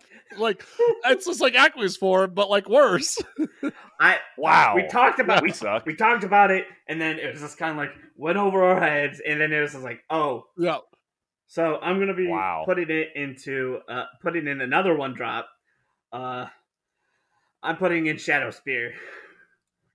Oh, all right, fine. All right, Shadow Spear it's really good. Legendary artifact equipment from Theros. Equipped creature gets +1/+1 and has trample and lifelink. For 1 permanent, your opponent's control lose hexproof and indestructible until end of turn. And then equip for 2. As I was going through, it's bonkers. As I was going through the deck, it was just kind of like, I don't have any. I don't believe. I can't think off the top of my head if I have any trample effects. And so, let's say I don't have hot soup in the deck, where I can't block. Well, where Fibblethip can't be blocked. It's just kind of like, all right, well, right. Let's say, let's just say, Tuck has a Kozilek, Great Distortionist, and he can block. And so if I attack him, he can block. Well, now I have a trample, and I can get through if I have like 17 power, 18 power. Yeah. So. Yeah. No, totally. It's really good. I didn't know this. That's got Shadow Spears up to $22 for a normal copy. Woof. Yeah, that's upsetting. It is. So, Tuck, what were you going to add? I'm going to cut Aqua's form for the same reason. I am going to this mine. I wasn't trying to give Spencer too hard of a time because mine also is pretty basic. But the more and more of Voltron decks I'm seeing, the more and more I think this card is really good. I think Blackblade Reforged is pretty strong if you're going the Voltron way. You might, if you have all the other swords, you might as well have this one as well. So 2 colorless for legendary artifact equipment. Equipped creature gets +1/+1 for each land you control. Equipped legendary creature 3. Equipped 7 for normal creatures, and it's about 50 cents. So you're drawing enough cards. We're going to be hitting your land drop every turn. This is going to be a +7/+7 fairly regularly when you need it. And I think it's just one of the most efficient ways to pump up a commander if you're doing, and you can go find it with Muddle the Mixture, et cetera, et cetera. So, like I said, pretty basic there, but I think it's got a lot of purpose here. I can understand. Yeah, I mean, I guess, Tuck, we kind of talk about sometimes cards, like, do you just put it in the deck because it's like good value? Right. In Commander, games go so long traditionally that people have lots of lands, at least 6 or 7 by the time the game's over. I mean, is there an argument that Blackblade Reforged just kind of goes in every deck? Like outside of truly non-combat decks where there's not even the risk that you're going to go into the red zone. Like, isn't it hard to argue against putting this in? Right. I like that. I agree with you. Right. Like, and I think I think that's why this is still surprising to me that this is so cheap in dollars and maybe not cents. I have a hard time saying that if someone's like, oh, I'm playing a Voltron commander or even better, I'm planning to win through command damage. It's hard pressed unless it's something like a Prosh where it already has ways to pump itself up. Sure. Not to put this in here because it's just so efficient, right? Yeah. Especially if you're running green ramp, it pairs excellently with Sword of the Animist, right? Like for 2 mana and 50 cents and equip 3, I don't know. It's very hard pressed for me to say no to that, right? That's fair. All right. Well, let's go to the no budget and try to make Spencer homeless. Yes. I talked about it earlier. I am cutting Mordenkainen. It's too expensive. Too sweaty. It's 6 mana. Yeah, it's just too much. Slimy. Yeah. I think if it was in the spice package, and by the time we got to here, it was like, okay, I see. This is just in there for flavor, or Spencer's a big D&D guy, and so happy that he had the card, he just had to put it in. But it doesn't seem like there's any like compelling, like, I gotta have the card in there. So I think if we cut that, though, for a card like you might have heard me talk about earlier, Spencer, you only have like 4 or 5 artifacts that tap to do anything. And only a couple of them actually tap for mana. So I do think we could get some mana rocks in here. But you said you want to kind of have a Voltron piece to your strategy. And you also want to draw cards as part of a combo. So what if I found a artifact that encourages both? I think Coveted Jewel is a slam dunk in here. You hate this card! I do, but the card's great in here. It's great in here. Wow. 6 colorless artifact. When it ETBs, draw 3 cards. Tap to add 3 mana of any one color, perfect for mono blue. And then whenever 1 or more creatures an opponent controls attacks you and aren't blocked, that player draws 3 and gains control of the Coveted Jewel, and then they untap it. So with how often you're apparently going to be attacking with Fipplethip, I don't know why you don't have this in there. You attack, you have unblockable with the hot soup, you have unblockable with all the protection that you have. You'll probably always be able to take it back. Now, granted, people are always going to steal it from you, but that's okay, because you'll be able to take it back and get 3 cards and 3 mana every single time. So just a little 6-drop for a 6-drop. All right. A bitch slap for a bitch. What, are you in on this, Spencer? You like this? I'll do it. I'll put it in the deck. I have... It's going in! Ring the bell! Ding, ding, ding! It's going in! Ding, ding, ding, ding, ding. I have Tuck, what do you think? Oh, I mean, I love this. I'm here for this card, so I was just I had to go. About fell out of the chair when you brought this up because I think we've talked about this in other decks. I despise this card. This card's trash. I hate it. This is a big Tuck political tool. That's it. Yep. It serves no other purpose. So I'm just glad that I'm glad that you're getting into this. It's like Monarch, but you get to draw 3 and pay 3, right? Right. Yeah, but I mean the only reason is because he's doing Voltron and he's doing Control, which he needs to draw, or Combo, which he needs to draw lots of cards for. So it's just in this one deck, in this one strategy, it's perfect. All right. I love it. I'm so proud. All right. Well, Tuck, what are you going to cut for your final card, and what are you going to add for your final? So we mentioned this earlier, and I think so. There's a lot of XYZ happens, mill XYZ out of it, right? And the one to me that struck out the most was Jace's Erasure. The reason why is because I like that it's low costed, right?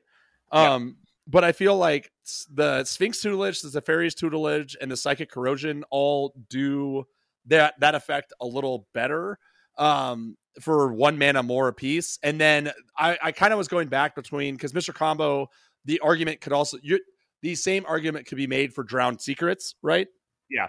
It happens less than frequently than draw, right? And it's 2 cards. I just like Drowned Secrets because it also gives you something to do when you cast a spell, right? So it kind of diversifies your mill package. So Jace Erasure for me is just a little too sweaty for the sort of thing we're going for.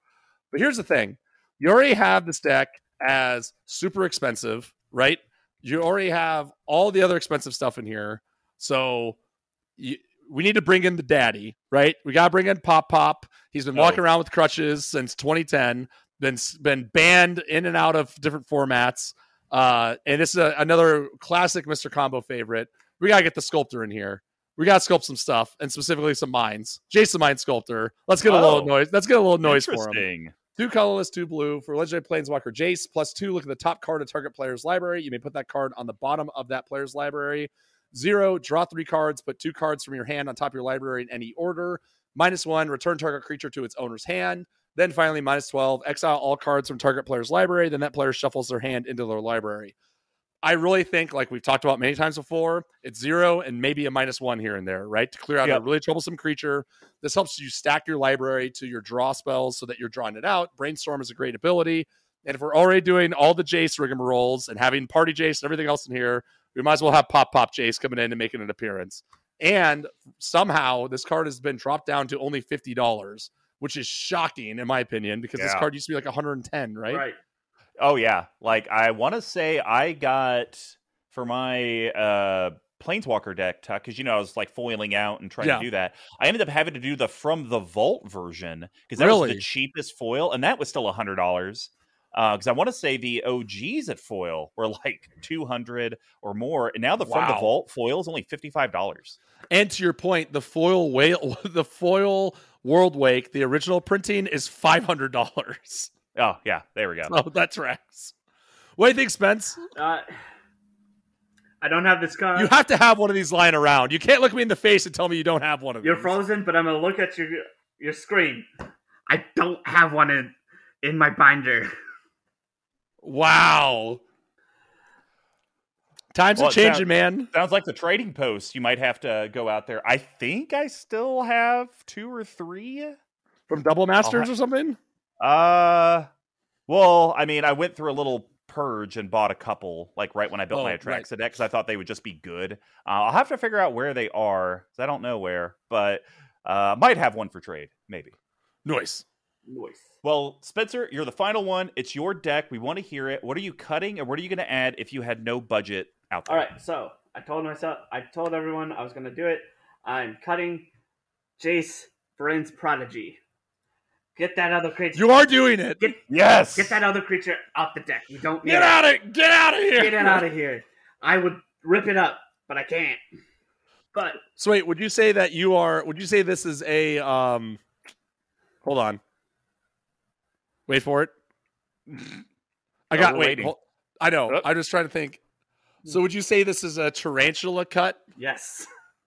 100%. Because instead of Scorpion saying, get over here, Tarantula is saying, get out of here. Get out of here. Because they're kind of different. Get out of here. God. So what have I walked into? So okay. I'm cutting that card. He's out. And I'm cutting it for a hammer. It's not just any hammer. A big hammer. Oh. Not a big It's not a big hammer. Oh, colossal. It's colossal. I'm putting in Oh, you're doing the colossal I'm putting in Colossus hammer. 1 mana, equipped creature gets +10/+10. Oh man. And loses flying. Equipped for 8. Do you have any? You have no way to cheese that equipped cock, right? You're just playing. You're paying the iron price every time. Is that correct? I'm paying the iron price. It's, if the collective knows of a card in mono blue or colorless that I can equip it for free, then please let me know. I don't know any. So wait, hold on, because I think you should. I thought you were gonna say Hammer of Nazan was gonna be the one, because that one is whenever it or another equipment enters the battlefield under control, you can attach that equipment to a creature you control. There you go. I might have to add that one. I might have to add that one too. Oh, and that one's definitely more expensive than Colossus Hammer. That one's almost $20. What? Yeah, that's a lot. I think believe it. I think I might believe it. I think I might have a copy of Hammer of Nazan. Nice. So. Oh yeah, you definitely do if you picked up the Cats precon from a few years back, because it came in there. Yeah. To be honest, I did not pick up that precon. Oh wow. At the time, it was just kind of like I saw it and I was just like, I don't really like this. I'd rather go for Edgar Markov, the vampire one, the Edgar Markov one, and then it's just kind of like, oh, Teferi's Protection. It seems like a really good card, and now it's just kind of like, oh my god, yeah, seems like a really good card. I forgot that was in a freaking precon. Ugh, yeah, exactly. Sick. Well, so I like Colossus Hammer. I think it fits your mold perfectly fine. I think the Equip 8's ridiculous. So, maybe the Hammer of Nazan would be a cheaper route to go. But, we talked about all the tokens you got. I mean, maybe it's just like, shit, I got nothing to do. I got no card draw. Because, I mean, even in my partner-non-partner deck, Spencer, there was points in my game where it's like I have nothing to suspend. I was telling Tuck this, like I don't know what to do. You'll hit points at the game when you can't really draw cards. Fibblethip's maybe too expensive to cast. So what? Hey, I got this 2/2 illusion out here. Let me attach a Colossus Hammer to it. I got nothing else to do with my turn. I'll pay 8, and then maybe hit someone for 10. I don't know. So it's cute. But yeah, definitely. I like the Voltron strategy with Fibblethip. It's very unique. Yeah, couple of the people at my LGS have called Fibblethip. We all know a real turd. The deck. When I built the deck is Fibblethip, draw for death. People at my Fibblethip, people at my LGS call it surprise 12 damage. Surprise 12 damage. Nice. Well, and with that, guys, we're at the end of the episode, and if you enjoyed it, feel free to leave some positive feedback wherever you listened or watched us. And, a like, follow, subscribe would definitely go a long way. Now, if you'd like to find out more content that CMD Tower puts out and how you can get a hold of the cast, here's how you can do that. You can reach me at Mr. Commodore 5 on Twitter, all spelled out except for the 5. Big Tuck, where could people reach you? You can reach me at Big Tuck Tweeting on the interwebs. And I did post something, one of the most disgusting things I've ever seen in my life, at a crowded Salesforce conference. Some guy left the bathroom eating an apple. He had an apple in his hand and he was eating it, clearly started eating it in the bathroom. It made me physically ill. You can reach our main account on CMD Tower on Twitter as well. We will have Spencer's deck posted and the website up at cmdtower.com/BNBE136. Essentially type in Counterspell, Midnight Clock, Drowned Secrets, Tower.com. Now, traditionally, this is where we have our guests kind of give their socials and plug, but Spencer did this just being a part of our community. So the way that we would appreciate the community asking Spencer questions about his deck is if you go into our Discord, and we actually have opened up the general section to anyone can come in. So if anyone out there would like to ask Spencer something, you could join into the general and just be able to ask a question or two. But definitely the conversation will be heated in our Brews and Builds Discord channel, which you can just get in for $1. So definitely go that route if you want to ask Spencer some questions about his Fibblethip Swole deck. Hell yeah.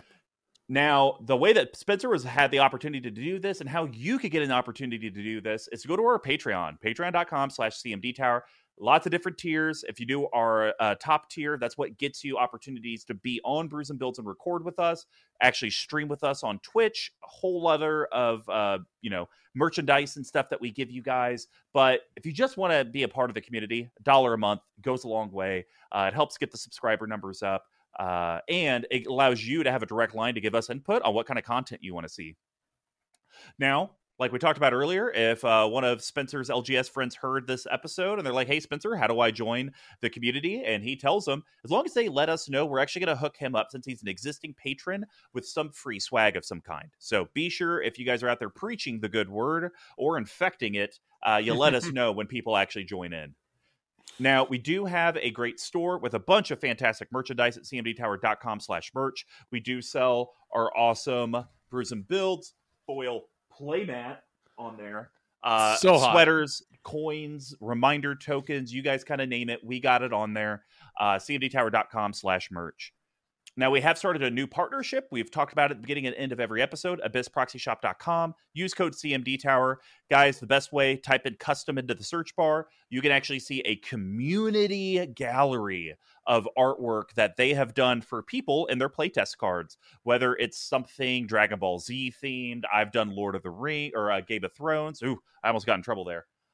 Did like Japanese old school woodblock art. I mean, they can do anything you want. And with code CMD Tower, you get 10% off your order, and it's combinable with any other promos they may have.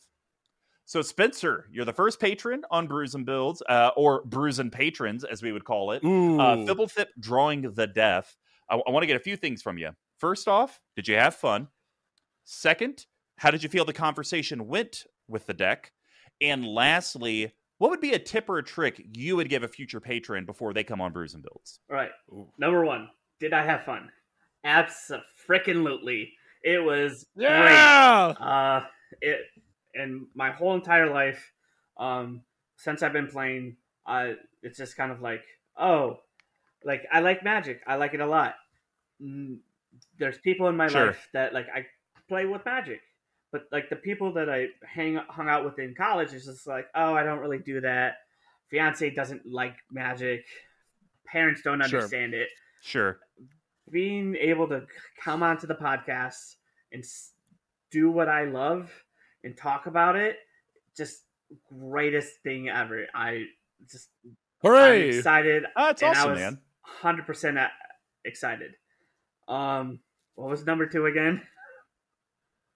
Number 2 is, how do you feel the conversation went around your deck? Did you get the feedback that you were looking for? Did you get cuts or adds that were kind of tough for you? I mean, you said this is a fairly new deck, so I know it can be challenging when you just literally put it together. I think the conversation went great. Great.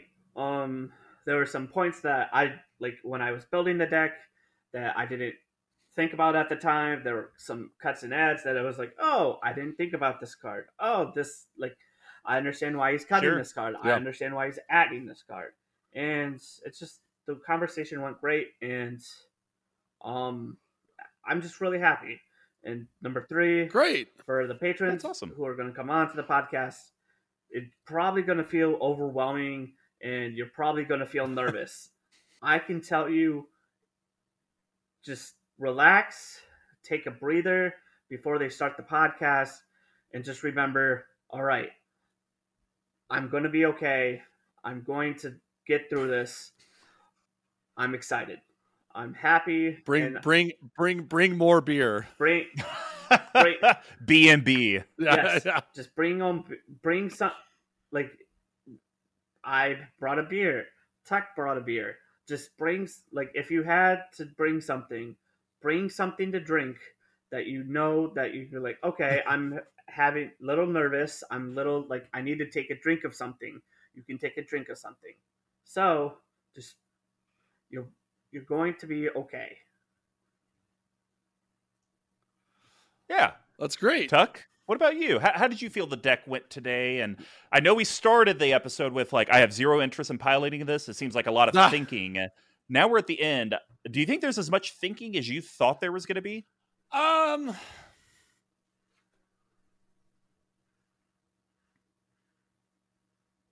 No, I guess not. I guess it's a lot more narrow in where it's going.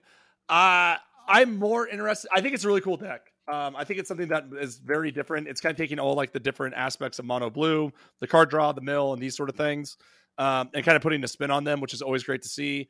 I'll tell you this much. If we ever meet up, I would give this deck a shot.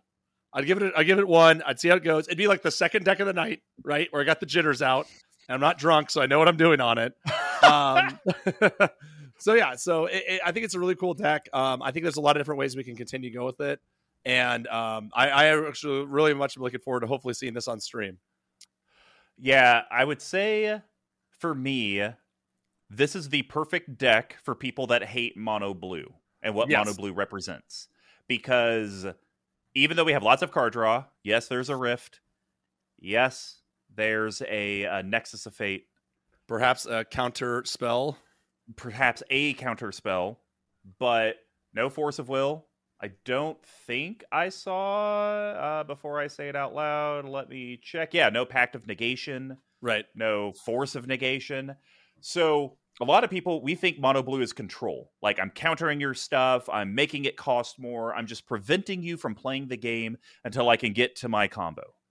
This is the beautiful build of mono blue non-control, but still uses and feels like a blue deck. And so, Spencer, for that, I would say you did great. It's like if someone built a mono green deck and it didn't feel like it ramped. Like, you're just doing something that blue just doesn't do, but you did it in a way that actually works. So, that's awesome.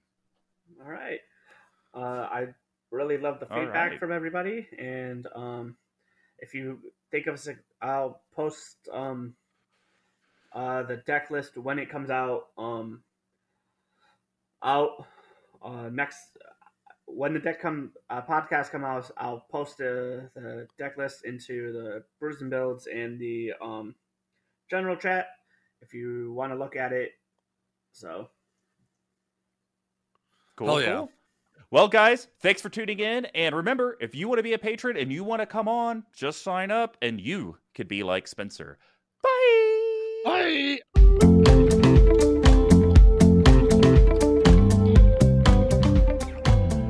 Oh, I shit myself.